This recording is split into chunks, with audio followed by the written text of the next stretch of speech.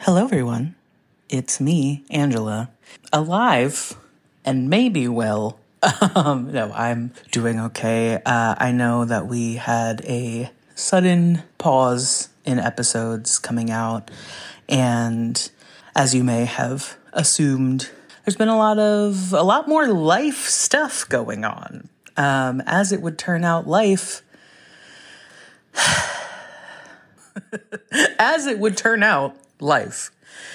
Yeah, just know that we miss you. And because gay is an all year long ordeal, I wanted to re-release one of our favorite Pride episodes. So this is probably one that you don't have access to unless you are a patron, where you have the full roster of our past episodes that no longer appear on streaming platforms, or you're a longtime fan, for which we really appreciate you. So without further ado, please do enjoy this relaunch, and we hope to be back with some new, fresh, Bible-ish very soon.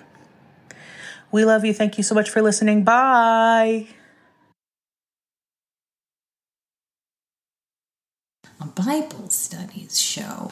Whoa! What up? It's Ruth! And she fell on her face. Oh, no. Okay, so she and Ruth are kicking it in Bethlehem to come unto a people. Oh, my which God. thou the Lord. So she's like, don't text him. Wash thyself, therefore, and anoint thee. I'm surprised. Because it's weird. Good thing I have the whole Bible memorized. Hi, Lily. Hello. Yeah, wow. Same time. Oh, you do it. Sorry.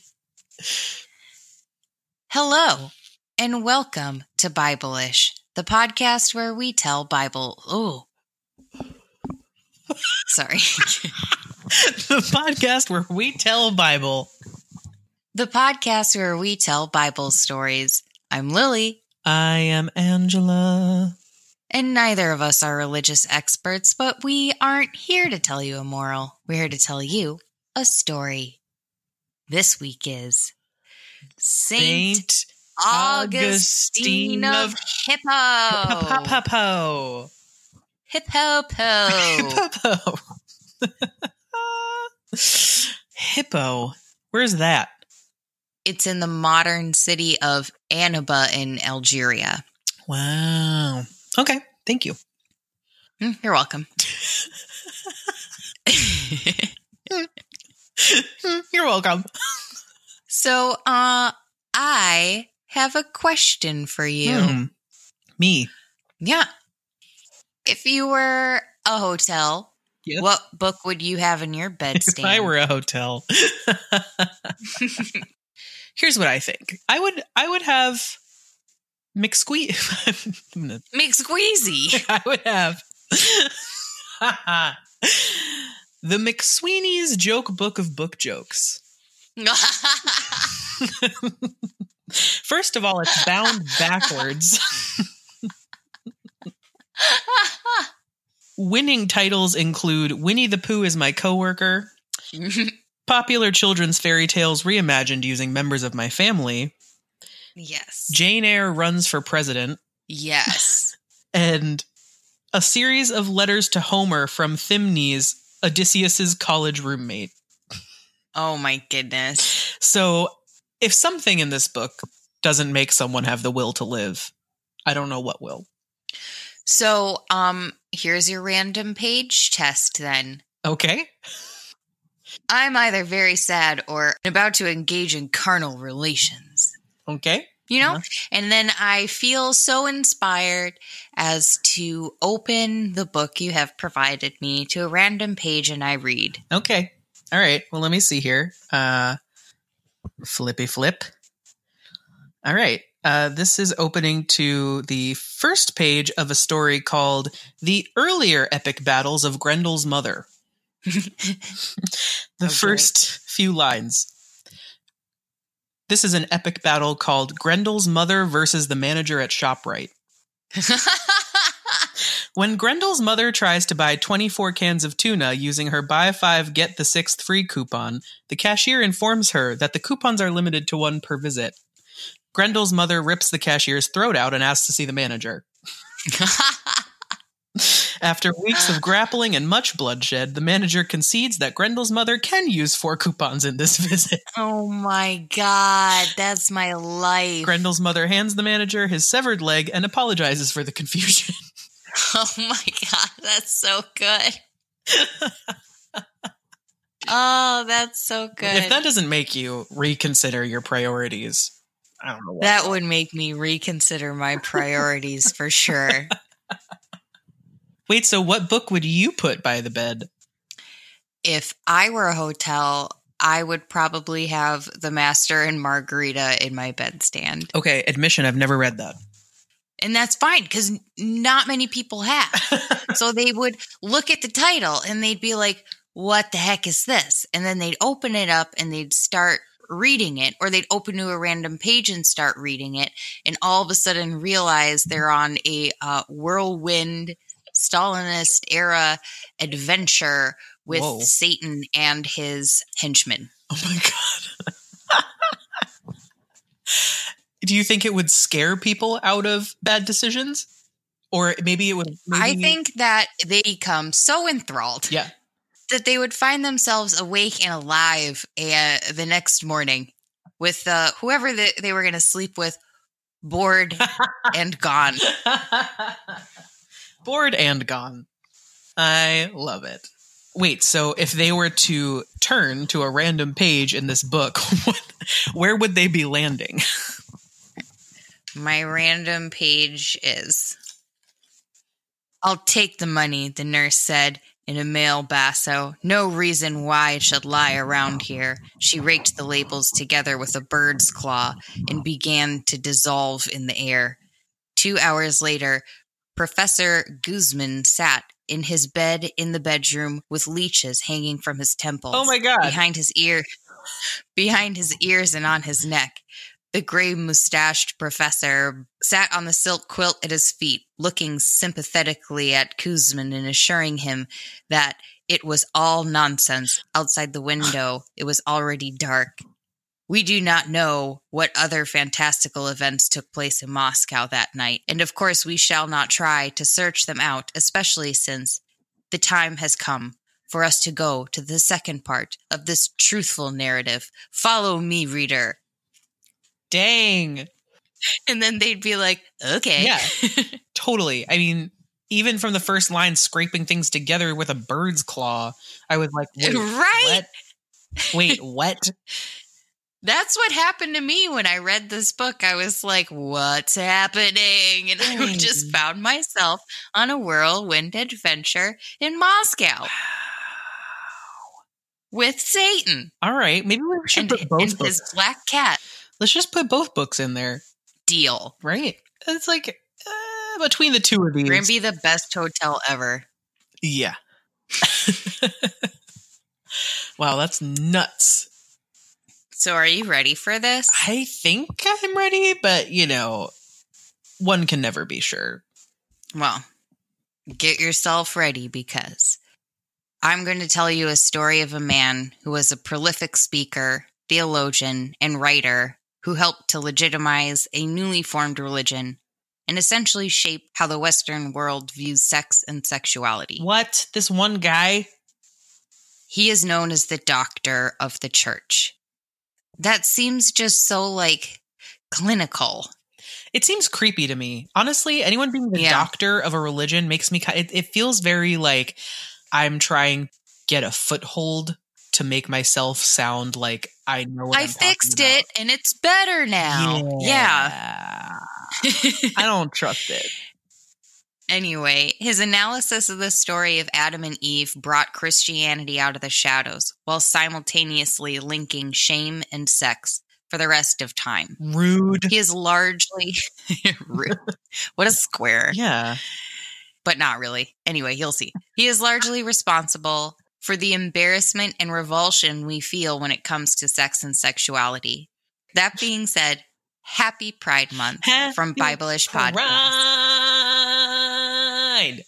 Yeah. We're going to be talking about homosexuality in the Bible. I had to do a double take on that because I'm nervous because, yeah. Exactly. This subject may make some people uncomfortable, but a large part of that discomfort is because of St. Augustine of Hippo and the concept of shame he introduced in a society where homosexuality was normalized, if not somewhat prestigious. What? This guy? This guy right now? I'll explain myself, but first. We're gonna have to go but first into the time machine. Oh, it's a little rusty. We haven't been in there in a minute. Because I have to tell you what's going on in Rome, which I will have to do basically every time I mention the New Testament or anything that comes after it. Okay, all right. It's worth cleaning up this. Yeah. Okay. I had it taken up from the basement, so I feel like we need to get it detailed. Take it to like a hold on. So time machine wash. Angela and I are actually recording this episode in two different places. So I will go into the backyard, get into the time machine, go to your place, pick you up from Queens, and then we'll go to ancient Rome. Okay, sounds good. What's your ETA? Oh, just give me like 2 seconds. Okay. All right, hold on.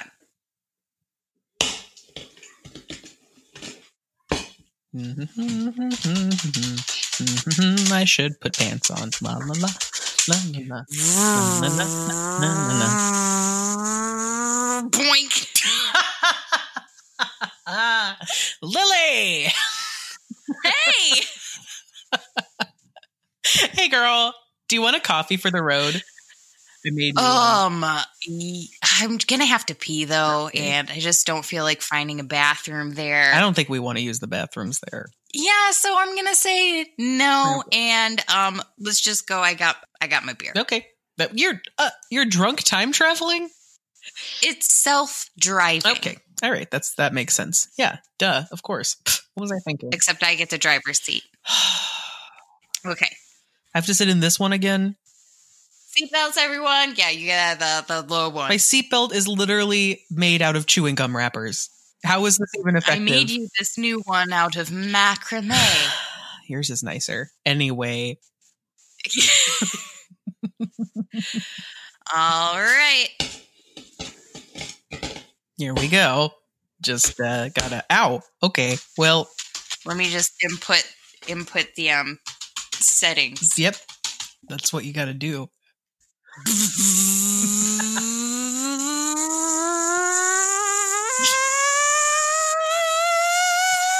Boink.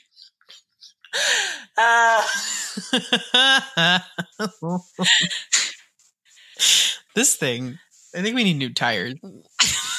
Welcome to 312 AD Rome. Oh, all right. Gay things are happening, and it's totally normal and sometimes prestigious. But what do I mean by that? In ancient Roman culture, homosexuality is socially acceptable. Men can sleep with other men and still be considered super masculine and tough, especially if they're pitching. Hot. When I say it could be prestigious, I was referring to the practice of pederasty, where an adult male takes a younger boy, usually between the ages of 12 and 17, as a lover. 12? Yeah. Dang. Today, he would be considered a predator, but in ancient Rome, he is a mentor, father figure, sexual advisor, and more importantly, benefactor. Okay. Anyway, Constantine is our ruler, and he recently had a vision that said, "In this sign, conquer." It was the sign of the cross. His conversion to Christianity has a profound effect on Europe, the world, and history. Yeah. But Christianity is a minority religion right now. It is not the hip thing to be. Christians are actually frequently being persecuted by Romans, so they still have a ways to go in legitimizing their religion. Okay. Constantine was almost a turning point, but then along came Decius. He was super into restoring the Roman pantheon and the might of his empire in the eyes of its people.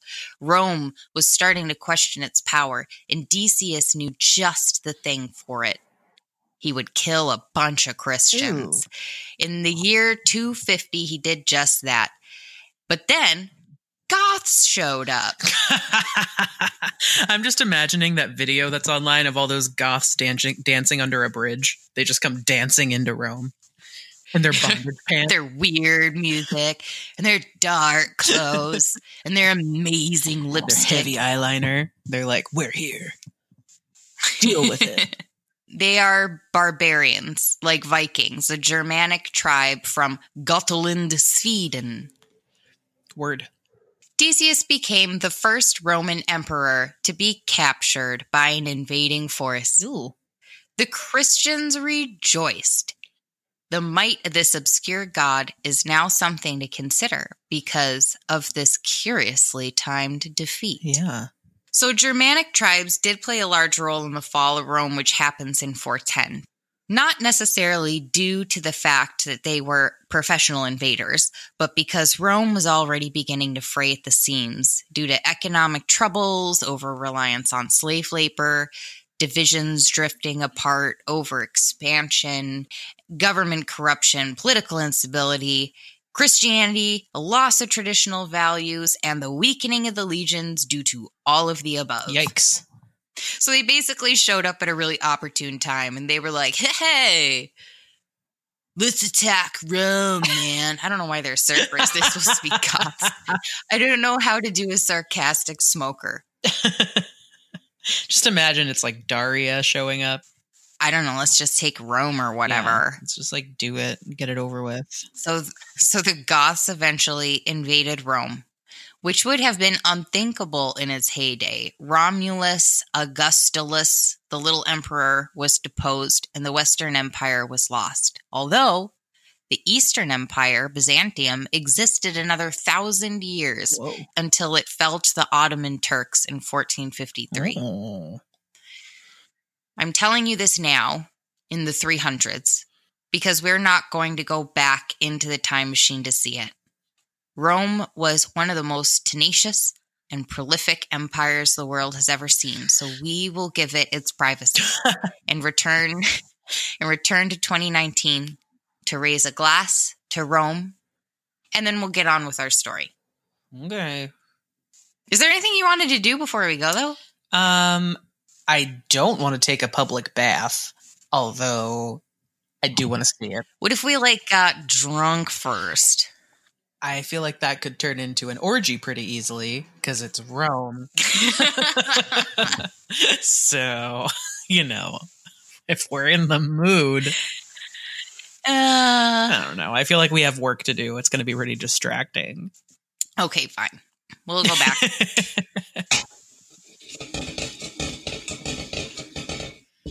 Clink clonk.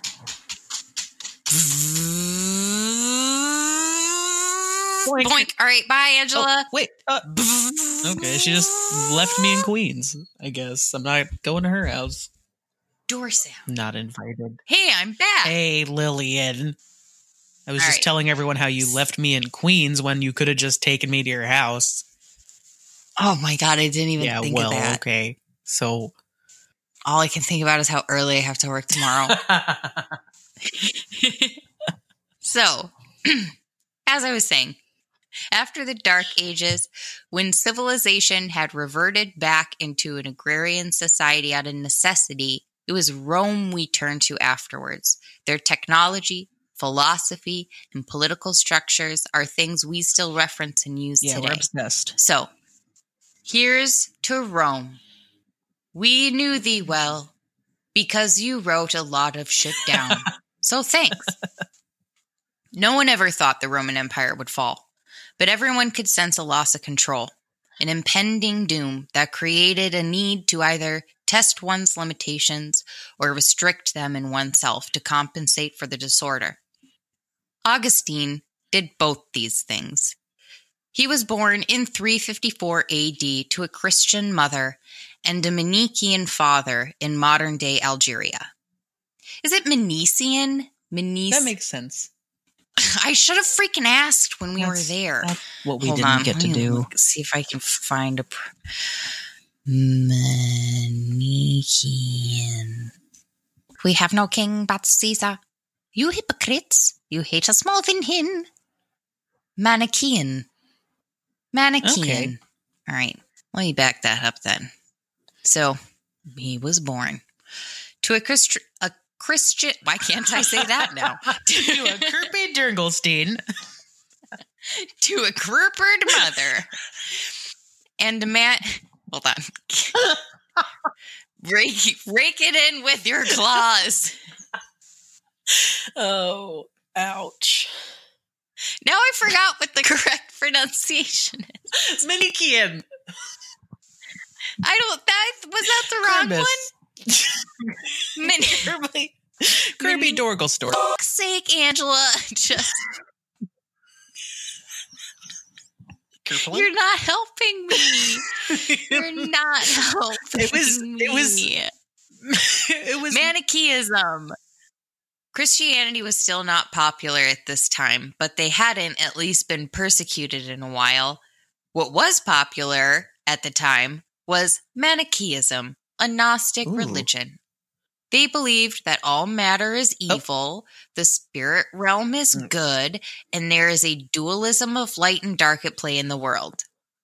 They also believed that all light was slowly leaving the material world to return to the spirit one and will leave only darkness and evil matter behind. Okay. What? I'm sorry. It's only like 300 AD and they're already giving up. Like, what are we even doing here in 2019 then? Like in 300 they called it and they were like, no, it's already over. That's what I'm saying, though. It was appealing because there was this sort of doomsday feeling at the time. Wow. I relate to that. Right? Hello? So, it was heavily influenced by philosophy, valued knowledge, and had one foot in monotheism and another in polytheism somehow. Huh.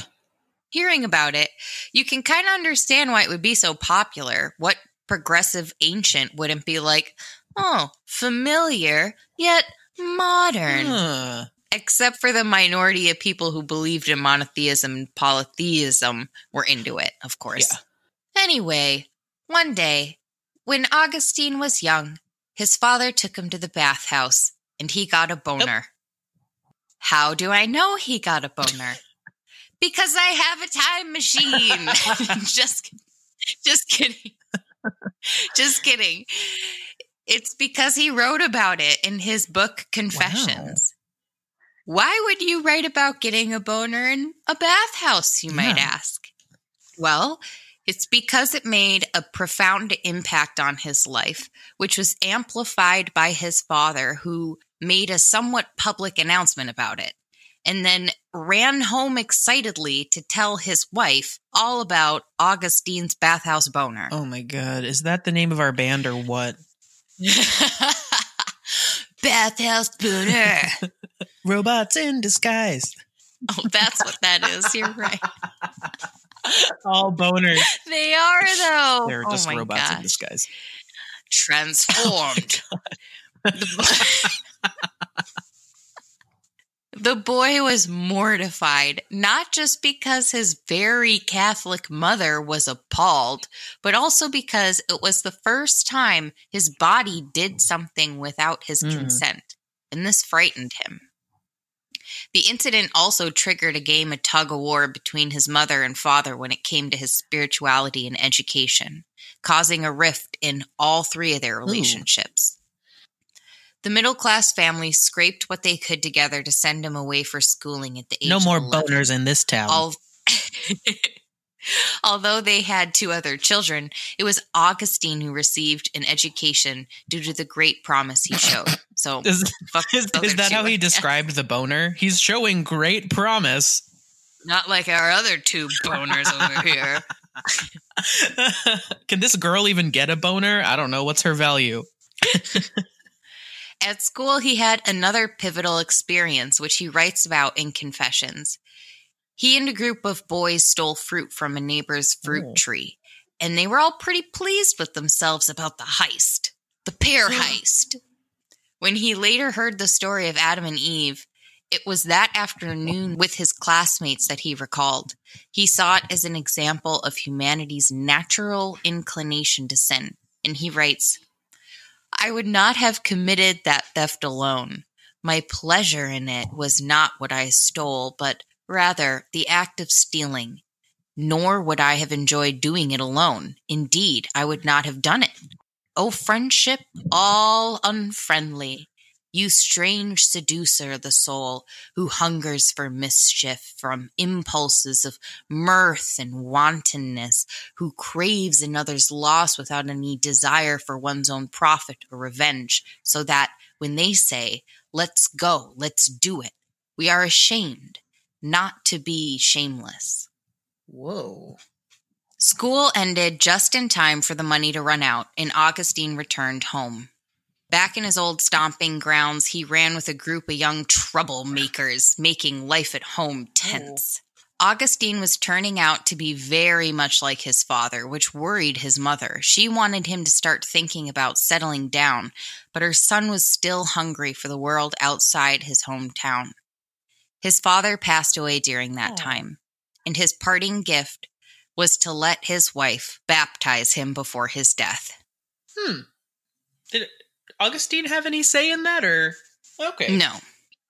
He was dying, and she was probably like, "Please, oh, please, oh, please, let me baptize you so that you don't die a heathen." And he's like, "Whatever, I'm going to die anyway." I see. So I thought you meant to baptize Augustine.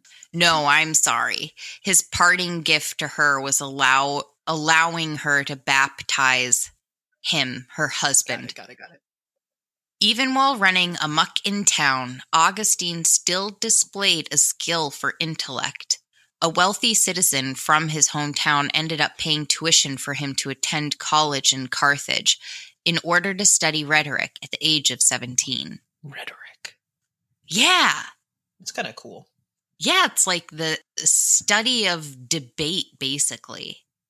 That might be too much of a generalization. It's like the study of conveying ideas. The study of how to talk good. Yes. Also, is this man possibly one of those sugar daddies we mentioned? I don't know. Yeah. I'm calling it. I'm going to say yes. Hard yes. Angela says yes. So, again, we could have checked and we didn't, Sorry about it. I have work early tomorrow.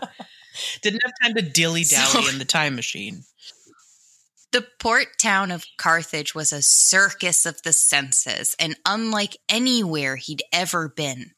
He was appalled and delighted at the same time by all the pagan city had to offer. He writes, "I came to Carthage, where a cauldron of unholy loves was seething and bubbling all around me.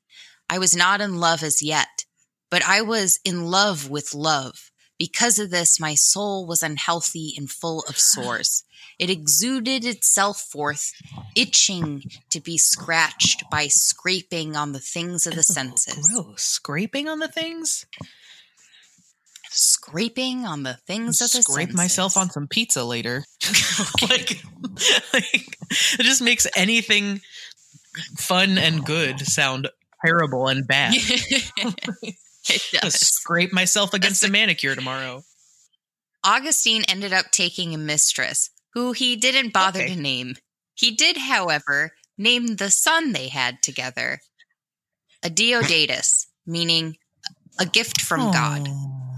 That's the name meaning for Matthew as well. Well, those are two very different names. So I don't know how we arrived at the same exact meaning from those. Right? The two can't marry because she is from a lower class, and that's actually illegal. Whoa. So if you're hoping for a Cinderella story, you won't find it here in ancient Rome. Not happening. Meanwhile, he is studying, attending classes and lectures and speeches. He becomes a huge fan of Cicero and resolves to seek knowledge where he has none. So he picks up the Bible, the religious text of his mother, and starts at page 1. He makes it through the book of Genesis, then puts it down. These stories seem backwards and convoluted. Augustine considered himself a pretty smart guy and was actually annoyed by the unclear messages in the stories and questionable behavior portrayed by its characters. The text didn't have the same eloquence and intellect he was grown accustomed to studying Cicero. He thought to himself, these are the founders? This is who we are to look to and to worship? He tosses the Bible over his shoulder and thinks of his desperate, neurotic mother not understanding how she could be so devout. This was a poorly written book, and there were many religions to choose from, especially in ancient Carthage. Sorry, I'm just loving that he's like, this is poorly written. I don't see why anyone... Yeah. Like, this is trash. Yeah, and he's thinking of his mom who's like, this is the most important thing in my life. And he's like, okay. He's like, this kind of reads like a soap opera novel, Mom. Carthage is a port town, and you can think of it also as kind of like a religious marketplace where some religions have stalls, some have storefronts, and they're all offering something. With all the options, you're going to need a good sales pitch and impressive salespeople. Manichaeism was gaining popularity and appealed to Augustine because it valued discipline, knowledge, and morality, attributes he strived for. Oh, there's an emergency. Coming for us. They saw the time machine and they were like, unidentified flying object. Call the NYPD. We saw something in the sky and I don't know, looked funny. Looked like it was going. Not like things that usually look like that. I'd never seen something like that before in my life. And when I saw it, I was like, what is that? I was like, said to my partner, I was like, hey, Tony, did you see the thing in the sky? And Tony was taking a nap because he just had 5 bagels. Who eats 5 bagels, first of all? I always tell him. Pace yourself, Tony. You missed the fucking thing in the sky. All right. So, anyways. Discipline, knowledge, and morality were all attributes that he strived for, and he attended Manichaean classes taught by elders of the religion, and they promised an understanding of the universe. The whole thing? That's what he said. He was like, cool. I want to understand the whole thing. The whole thing. So this sounds great. He was 25 by this point and returns home with his mistress and son to become a teacher. Monica had caught wind of his new religious affiliations and turns him out of her home upon his arrival, not even allowing him to enter the house. So he's like, what? Fine, I'll go stay with Romanianus. I'll go stay with him, the man who bankrolled my education in Carthage. He's got a better house anyway. He lets me do the things I want to do. Yeah. So we're going to go stay with Ramon. And he doesn't know about my first ever boner, Mom. So he goes to lodge with him, and he continues to lavish him with opportunity. Augustine becomes locally famous for his skills as an orator and for his ability to speak inclusively about any subject so that anyone listening could either understand or still walk away feeling like they had learned something. I kind of feel like that's still a relevant skill, but it's amazing to me that at that time, like being able to read enough and then make sense of things and then explain it to people who don't have a clue what you're talking about, that's truly that is exceptional. Yes. While teaching back home, he develops a friendship with someone from his childhood. They were not good friends when they were growing up, but became very close. Very close. So close that Augustine gets a little vague about it. This is a Jonathan situation, if I ever saw one. Yeah. He writes, but he was not then my friend, nor indeed ever became my friend in the true sense of the term, for there is no true friendship save between those thou dost bind together and who cleave to thee, but that love which is shed abroad in our hearts through the Holy Spirit who is given to us. Possible translation. But I can't really call him my friend because of the stuff we did that we would not have done if our love for each other had instead been a love for you. Interesting. He's saying, wow. So nearly a year into their relationship, Augustine's friend becomes sick with a fever. And he had been a Christian, but Augustine had converted him into Manichaeism. In the throes of his fever, he loses consciousness, and Augustine is there by his side. When he finally wakes up, Augustine is overjoyed. The fever hadn't taken him. He is elated and jokes with him, saying that he had baptized him while he was out. His friend becomes angry and starts yelling at him, saying that if he wants to continue to be his friend, he won't say such things in the future. Augustine stomps off and begins to prepare a whole speech in his head to give to his friend once he gets his strength back about why he would turn his back on their Manichaean faith. Don't make an orator mad. You're going to hear it. Right? And then I'll say, and he'll probably counter me with this, so I'll say... I'll be prepared. He never got to say whatever he was going to, because his friend's fever returned and he died 2 weeks later. Augustine was devastated. They had only known each other for a year, but they were beyond friends. Confessions is written as if the speaker is confessing to God, and in the recounts of his friend's death, he begs him to keep him, even though he had led him astray. Basically saying, even though I had made him leave the faith that worships you, please keep him. That's my transgression. Interesting. He goes on to write the most heartbreaking goodbye, which makes his feelings for him painfully clear. Sad. Yeah. Ready to sad. He writes, "My heart was utterly darkened by this sorrow, and everywhere I looked, I saw death. My native place was a torture room to me, and my father's house a strange unhappiness. And all the things I had done with him, now that he was gone, became a frightful torment. My eyes sought him everywhere, but they did not see him, and I hated all places because he was not in them, because they could not say to me, 'Look, he is coming,' as they did when he was alive and absent. I became a hard riddle to myself, and I asked my soul why she was so downcast and why this disquieted me so sorely. But she did not know how to answer me, and if I said, 'Hope thou in God,' she very properly disobeyed me, because that dearest friend she had lost was an actual man, both truer and better than the imagined deity she was ordered to put her hope in." Jeez. Like, holy... Right? Oh, my God. That's so sad. And it's just like...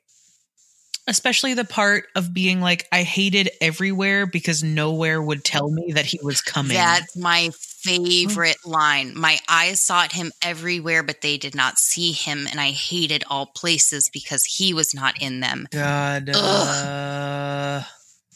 Even like in experiences where like, you know, something is over in general, and it's just like, everything that I used to think about this person in relation to, where you're like, oh, I saw this thing and it made me think of this person. Let me tell them. Or like, I can't wait to tell them next time I see them. And then like, suddenly you're like, I hate this thing now because I can't tell them about it. Yeah. Yeah. That's crazy though. That's crazy, man. It's really sad. But I like keep not wanting to get too emotionally invested, because then I'm like, wait, remember how he's the guy who said that like sex is bad? So I'm waiting for the other shoe to drop. Well, keep waiting. So Augustine leaves to return to Carthage along with his mistress and son. He digs deeper into his faith and presents his findings and questions to the Manichaean teachers, who all told him to save his questions for Faustus. He would be able to answer him.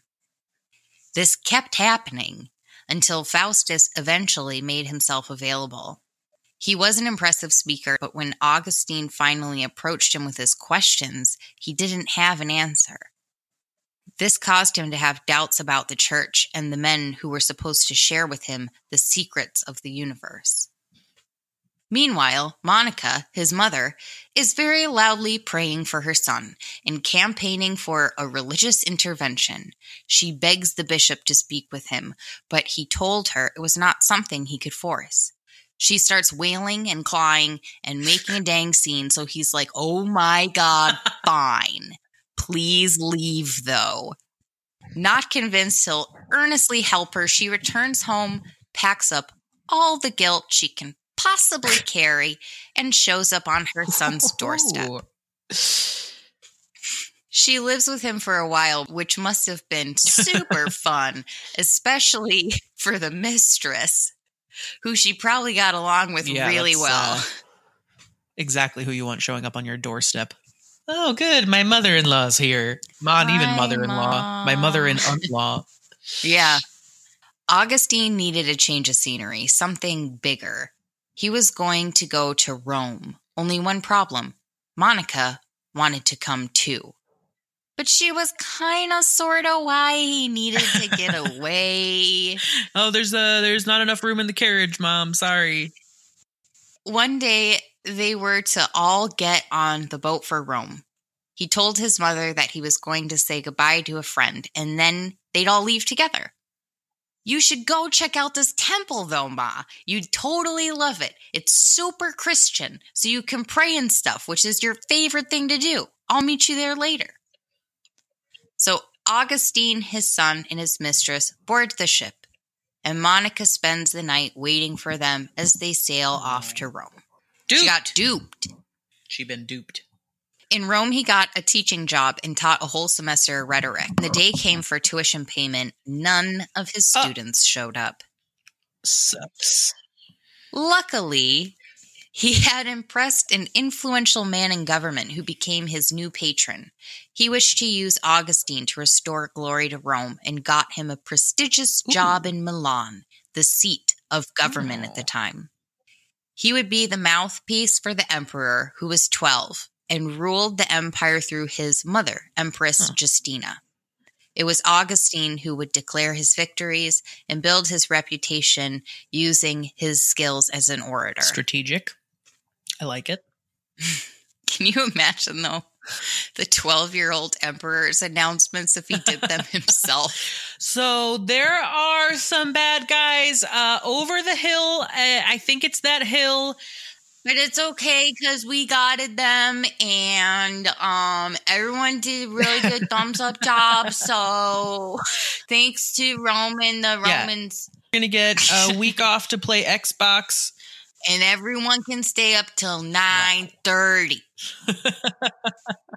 It was such a high status job that Monica soon learned of his whereabouts and sailed off to meet him. His mother tagged along with him wherever he went after that, not just because she was afraid for him and also a suffocating person and maybe being afraid of being duped again, but because most places her son went, the Bishop Ambrose of Milan was sure to be, and she was super into him. Religiously, of course. Oh, Bishop Ambrose, I almost didn't see you there. He's so Christian. So, fun story about Ambrose. He had been elected governor of Milan and held his position with great esteem. One day, a conflict broke out between the Christians and some other religious sect that didn't think Jesus was in any way God. Ambrose rushed to the scene and was like, "Hey, you guys, stop it." The Christians started chanting his name, saying he was their leader. Freaked out and not interested, he flees and goes into hiding. Somehow he gets word from the emperor praising him and supporting him as Bishop of Milan, which probably was written on just like a piece of coloring paper and crayon. He's like, "Hey, you. I think it's good that you're a bishop now. Now you're Bishop of Milan." I give it thumbs up, good job. He's like, "Oh man, I got a thumbs up, good job from the emperor." That is not what I was trying for. A friend turned him in, and he was reluctantly baptized and sworn in as bishop. The image of a What? reluctant baptism, like he's leaning back and he's like, I hate it. Oh, my it's hair's gonna be wet now. cold. Oh. The only thing Ambrose ever wanted was to serve and protect his people. If they needed him to do so as bishop, then so be it. He fell into his new role. Ambrose was highly educated and gave amazing sermons. Monica urged her son to seek him out. Still a devout Christian, she had questions about her religion. Augustine would act as a go-between for them and grew increasingly impressed with Ambrose's answers, which is very different than his experience with Faustus. Milan was in the midst of a philosophical revival, re-inspired by Plato and reevaluating his texts. Ambrose was part of this movement, and Augustine recognized a lot of the language he used from his studies, which attracted him.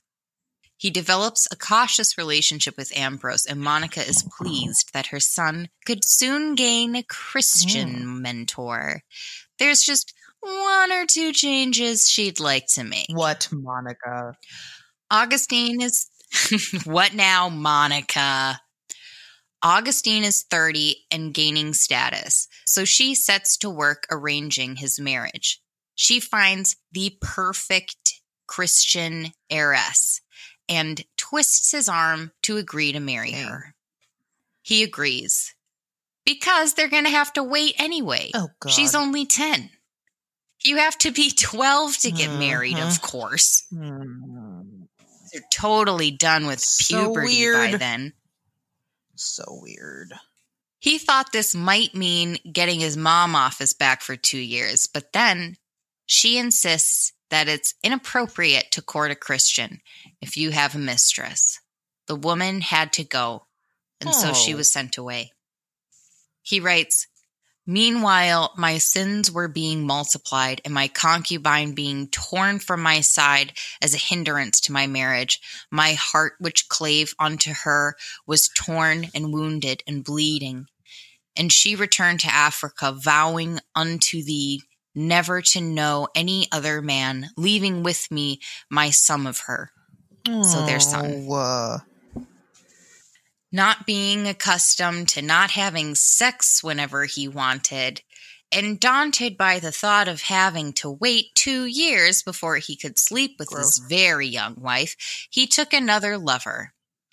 As for his mistress, she kept her word, returned to North Africa, and lived in a celibate community that worshipped God. Yeah, which made him respect her a lot, and also made him upset at himself that he couldn't do the same. Oh, interesting.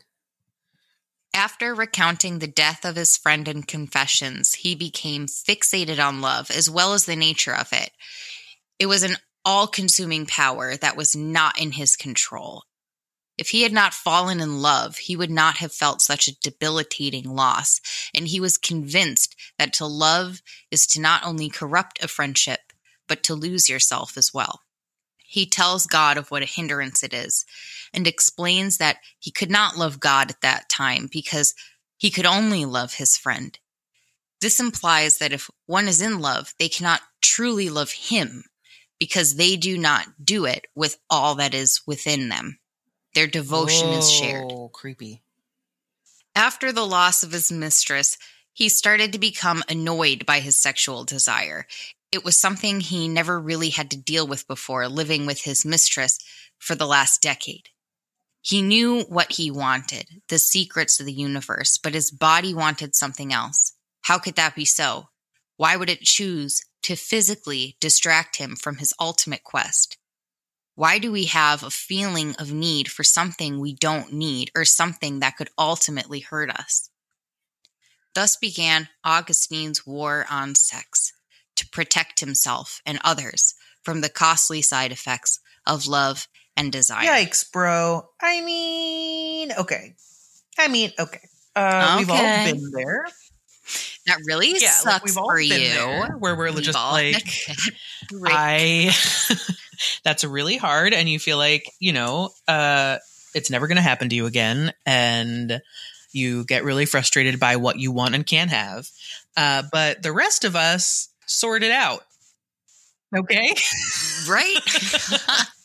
No, but like the other thing, like I think his point about it's an interesting idea that like how can you love God when you're also like giving so much of yourself to like this other kind of love. I mean, I think that makes sense. Like the kind of things where you get sort of infatuated with someone and it's like all consuming, that is like a time when your brain is not on correctly. But that's also not like a healthy, sustainable situation anyway. It makes me think he just went through that and then was like, I am very inconvenienced. I must make sure that I figure out why this is wrong and bad. Yeah. And jumping off of that, his friend died before that sort of honeymoon phase ends. Right. So he never even really experienced the transition. I mean, he was with his mistress for 10 years, but also it sounds like mostly they just had sex. Like, I don't really you know what I mean? Like, there's no like domestic partnership there.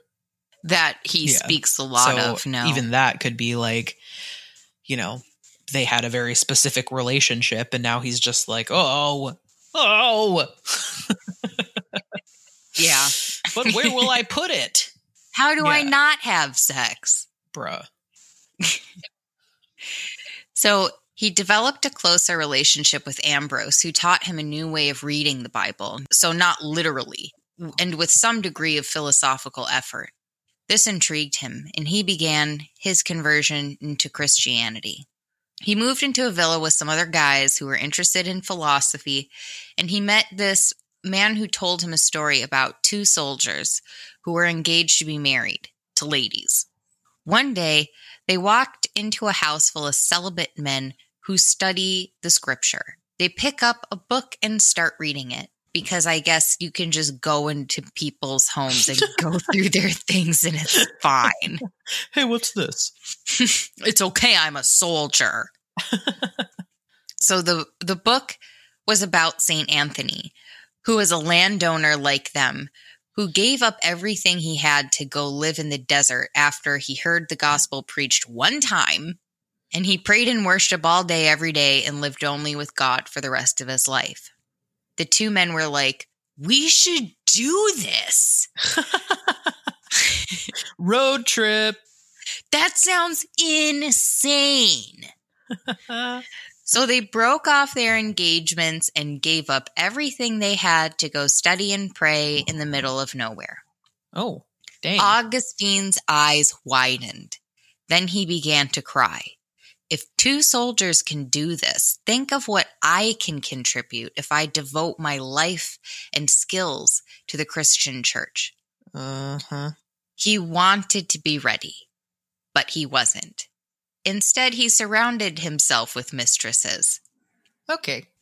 And they'd say things like, do you really have to go? Maybe you could just practice moderation and self-control. I don't know. Maybe just don't have so many mistresses all the time. And I can see why you're delaying this because it's like, it's the last time you'll do it forever, you know? Nag, nag, nag. Bother. What do they know? So I think that Augustine may have been a sex addict. Kind of sounds like it. Like with the level of difficulty he had understanding not having sex. And I also think that he knew that about himself. He could not stop until he stopped completely. And the fear that day was overbearing. One day when his soul was sick, he ran out into the garden crying. He loudly begged for his uncleanness to be removed from him. Then he hears a child's voice chant, "Pick up and read. Pick up and read." Ew.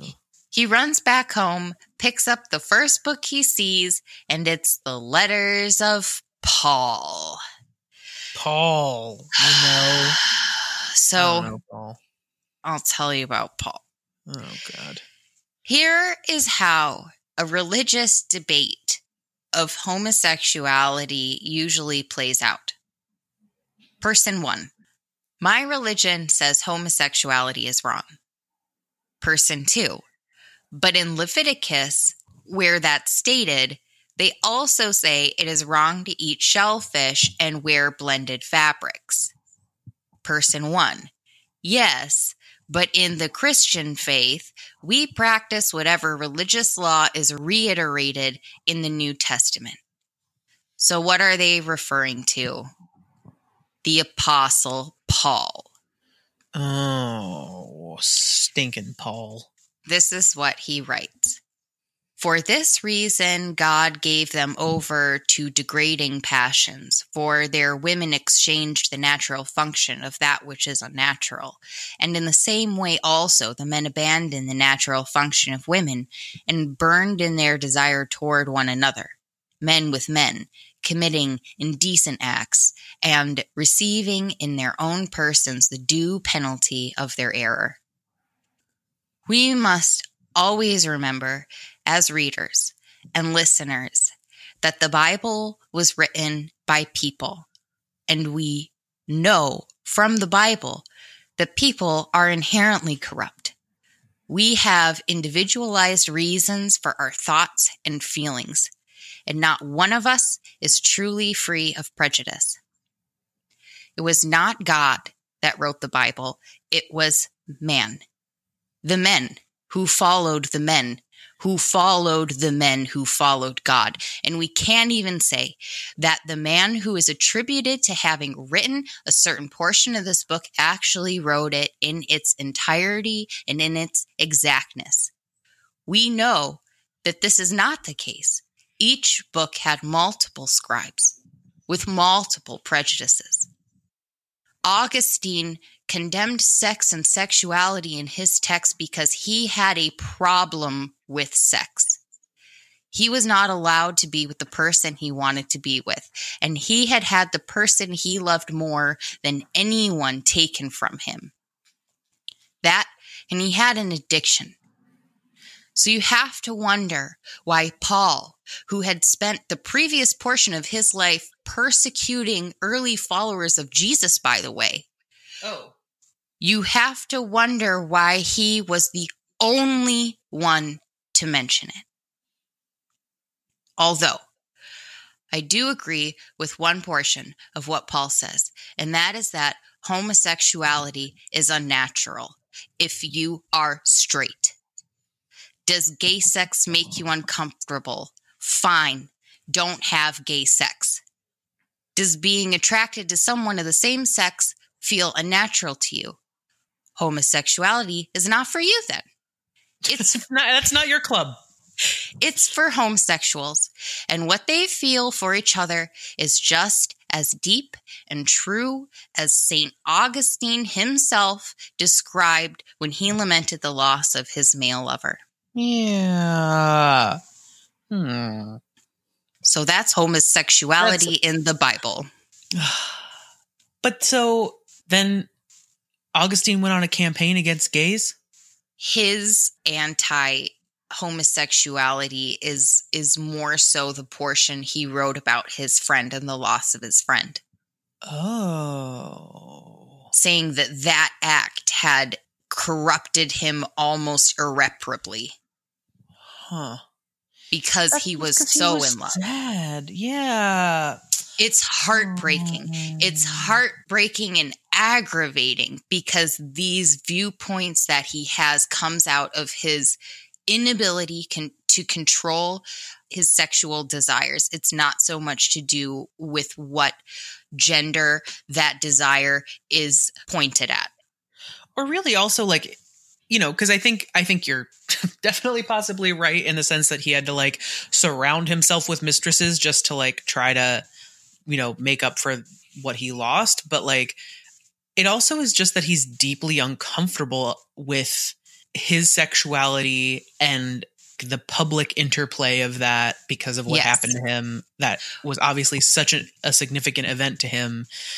that he feels a sense of like shame around it in general. So I think for him to like open himself up and actually fall in love and then have that taken away and like all this other stuff is just like he has to shut it down. He's like, I can't be vulnerable at all about this anymore. And what I was saying about Paul is that we know why St. Augustine feels the way he feels, because he wrote an autobiography, basically. Yeah. About his life. He was so telling and so intellectual that people really listened to him and were shocked sometimes by what he brought up, but his ability to reconcile that later in his book of Confessions sort of forgives those acts, if that makes sense. So what I want to know is, what could we have learned about Paul if he had also written an autobiography about himself and his life that was as telling as St. Augustine's was? Right. Yeah. And that's what I want people to think when they're thinking about religious arguments around this subject. Yeah. Like, who are the people who wrote this and what actually motivated them to write it? Exactly.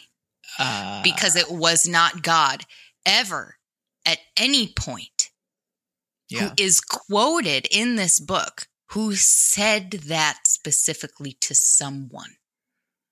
It also feels like because, okay, I'm going to go out on this is a conspiracy theory and a half, but like it feels a little bit like because Christians were like a persecuted minority in Rome, but like Romans in general were like so cool with sex, like homosexuality and stuff like that, that like it feels a little bit like when the Christians finally got power, they were like, okay, what's all the stuff we hated about Rome and we're going to make it not okay. Okay. And then another thing, gay stuff. And then like, you know, like I can just imagine like a caucus of people being like, we finally have a foothold here. So what are we going to make sure we do so we don't become like those rude Romans who were so mean to us, which is valid. Like, you know. Yeah. How do we differentiate ourselves from them? Yeah. The ancient Hebrews did the same thing in the stories we've been reading. Yeah. It was this quest to differentiate yourself from the people around you so that you can have your own identity. Right. Yeah. So it kind of just feels like they were like, they didn't, you know, write it nearly as directly as most of the morals that are in the Bible that they really want you to know about. But it definitely is like, it's so in the atmosphere of Christianity to be like, and gay stuff is wrong. And then they're like, where? Come on. They just got together and made a burn book of all the things they didn't like about Romans. Pretty much. Augustine converted to Christianity. He was baptized by Ambrose and broke off his engagement to the little girl who was going to be his wife. His mom was more pleased by his conversion than by the prospect of having proper grandchildren. So pleased, in fact, that she died. I'm so happy I could just die. Whoop. Her job was over. Wow. He was a Christian, and she did it all through the power of nagging. You know what? I bet there's like a sect or like a group of people who like worship her. Because if you think about it, it feels very much like her life was devoted to making him a Christian. I will tell you this. One of the documentaries that I watched to help me with my research was very Christian. They glossed over his friendship with his lover. Yeah. And they always talk about her as this like pinnacle Christian woman who like did everything for her son and prayed so hard that he was finally led into the inner circle of the righteous. Yeah, man. I can see that. I can see how people would get into that. But he describes her very differently. My descriptions that I have in here are inspired by how he himself described his mother. He actually called her suffocating. Wow. Augustine eventually returns to Carthage, where his son dies. Later, he is ordained as a priest of Hippo, writes confessions amongst some other things, and becomes bishop. Then dies in 430, 20 years after the fall of the Western Roman Empire. His book, The City of God, was also a big hit, but his most prevalent legacy would have to be the analysis of the story of creation, Adam and Eve. It was the story that had bothered him most when he first picked up the Bible in his quest for knowledge. The one that stated that that very thing was man's original sin. It's the first story that most people read, and it was unappealing to the general Roman public who valued their rich history of technology and philosophy. If Christianity was going to take off, then he'd have to start at the literal beginning. Oof. In his analysis, he turns paradise into a place of innocence and knowledge into involuntary pleasures. Adam and Eve, upon eating the fruit, became aware of carnal feelings and involuntary desire. That is how they became aware of their nakedness and covered themselves in embarrassment. They had realized that there were parts of their bodies that did not act or feel as an arm or a leg does, and because of this, they could no longer enjoy innocence. He parallels the exile from paradise to the loss you can only feel after you have known love and lost it. After feeling physical pleasure, one can never return to the garden because it can no longer satisfy. This analysis was huge. It was extremely well thought out and well written. It was also controversial, which made it a popular talking point, but Augustine was ready for that. He always questioned everything he read. He had been trained to. He was able to hit every counterpoint and critique out of the park, which amazed everyone even more. He was truly a talented writer, an intellectual, and he was not wrong when he said to himself, "Think of what I could do if I devoted my life to this." Yeah. His modern and philosophical interpretations of the dated scripture elevated and legitimized them, but it was at the expense of our sexualities. A lot of people joke about Catholic guilt, and we have to laugh because of how not funny it really is, because of how much it has hurt having to come into our own sexual selves under the oppressive banner of shame. Sex is natural. Sexuality is natural, whatever yours may be. Some people struggle with it, are frightened or angered by it, are empowered or inspired by it, and that's because we are all different. Just like the people who wrote the Bible, we are all different, and we should be able to grow the garden here on earth and live in it together, because what is natural can never be undone, no matter how much you pray. Just ask Augustine. Boom. We're titling this episode, Go Ask Augustine. Yes! Nice. That's ballin'. Mic drop. Lily out. And that's the story of St. Augustine of Hippo. Dang. That's infuriating. So the problem with that is... What a sad and smart little man. I know. That's the thing, is that part of me empathizes with him so hard. Because, like, I feel like I've had a similar experience in my life where I was just like, I tried this one thing and it didn't fucking work at all. And now I never want to do it again. But, like, you gotta try again. You just gotta pick yourself up and you just gotta keep going. And if he had better friends, maybe they would have helped him through it. But apparently his friends were shitty and they just let him do his own thing. And why couldn't he have, like, an opium problem? Or like a hash problem. Or a drinking problem. Right. Why did he have to have a sex problem? Look, one of, like, the smartest, most influential fathers of the church. Why did you have to be a sex addict? Yeah. And also so prolific.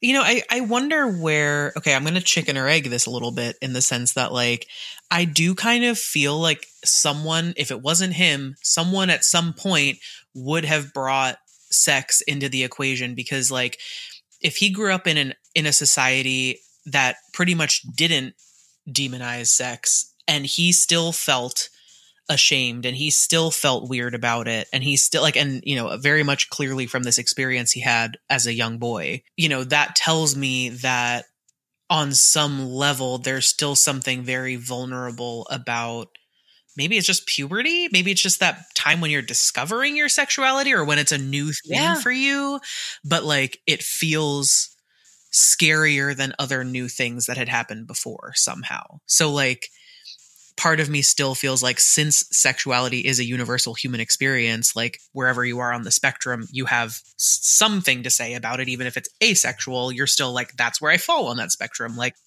dealing with that is part of the human experience. I feel like someone at some point would have still it up for us. Yeah. And also people who struggle with alcoholism, who can only really deal with it by abstaining from alcohol. Yeah. Fine. Good job. Congratulations to everyone who struggled with that and who's done it. Right. But that doesn't mean that everyone should abstain from it. Right. And it doesn't mean that it should be made evil. Yeah, no, it's true. And it is really unfortunate, because I think it causes a lot of weird behavior in people to hide who they are, or to not get to enjoy that part of life, because they're just so wrapped up in like, this is wrong and bad, and like, I shouldn't be doing this, and like, you know, and obviously, et cetera, we all know how terrible the world is to people who are LGBTQ. Yeah. IA. But it's so tragic that it actually came out of basically a broken someone heart. who was bisexual. Yeah. He could have been like a bisexual hero, and instead he ruined it for everyone. Yeah. Thanks. Thanks for that. And thanks for listening. Thanks for listening, Augustine. Well, thanks for telling me that story, Lily. I'm glad I know welcome, now. Angela. Yeah. I was excited to share it. And again, happy Pride Month to all of our listeners. Happy Pride, because you know what?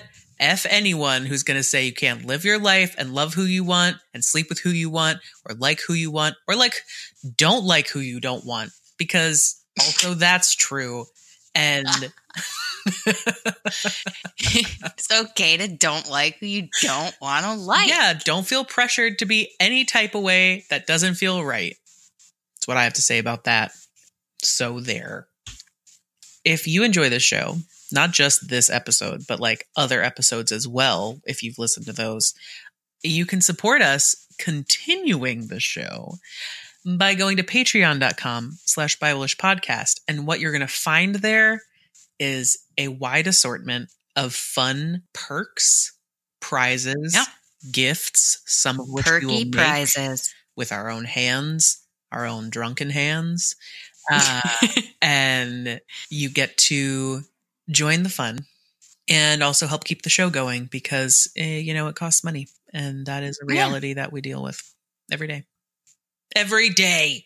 I'm kidding. It's only like every day we're week. hustling. Womp, womp, womp, womp, womp, womp, womp, womp, womp, womp, womp. I'm going to keep going. Yeah, if we had more money, we could have had a real beat there, but then instead we really have to do it with our mouth. So my mouth is tired. Your mouth is tired from all this beat making. Thank you, everyone who's donated so far, and to everyone who has liked and subscribed to our podcast. If you haven't yet, we encourage you to do so. It helps us out a lot. And you can leave your review on Apple's. Just write your review on an apple and leave it outside. We'll pick it up. I meant to say iTunes. I don't know what happened. Put it on apples. And then take a bite and say, nothing is wrong with my sexuality. And everything is meaningless. And everything's meaningless, yeah. So, again, we are not here to mock or glorify the Bible. We are just two modern day ladies trying to wrap our heads around an ancient text. Thank you for listening. Thank you for listening. Thank you for listening. I love you. Celebrate Pride because it's the best month. Ha ha. We're totally ending on that. Do your thing, honey.